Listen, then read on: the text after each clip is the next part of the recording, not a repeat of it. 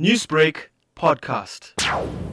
So we collectively all got together as owners with our vehicles and our staff to deal with a procession through Durban Central to hand over a memorandum to the Road Accident Fund Management, where we then met Mr. Singh and read our memorandum, and then we handed over our memorandum to him. What was the purpose for the procession this morning? Well, we have been obviously servicing calls as per normal, and we've been treating and transporting injured victims from road collisions.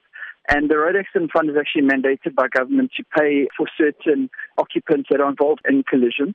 And our members have been billing Road Accident Fund with no payment or minimal payment thereof from February or March this year.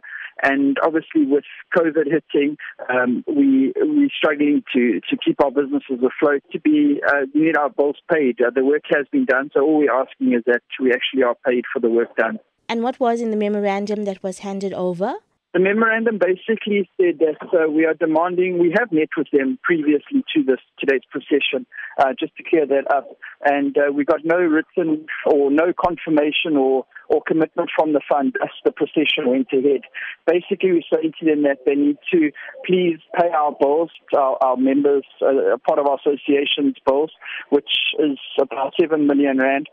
United, and if not by the 7th of November, then we're going to need to discuss a way forward as an association to continue how we're going to tackle the RAF and the payment issue. Now, Garrith, considering many businesses have gone under during the COVID-19 pandemic, how has this affected private ambulance services? Well, obviously, with COVID, everything came to a grounding halt. However, our frontline paramedics we're out there working. It was even more of a cost buying and purchasing PPE equipment for our staff as well. Sanitizing, downing the vehicle after each call out of precaution. So, it's just added expense. And although I do understand and can respect that some of the money that the RAF alleges was redirected, for a lack of a better word, the work was still done by our members, and all we ask is that our members actually get paid for the work done.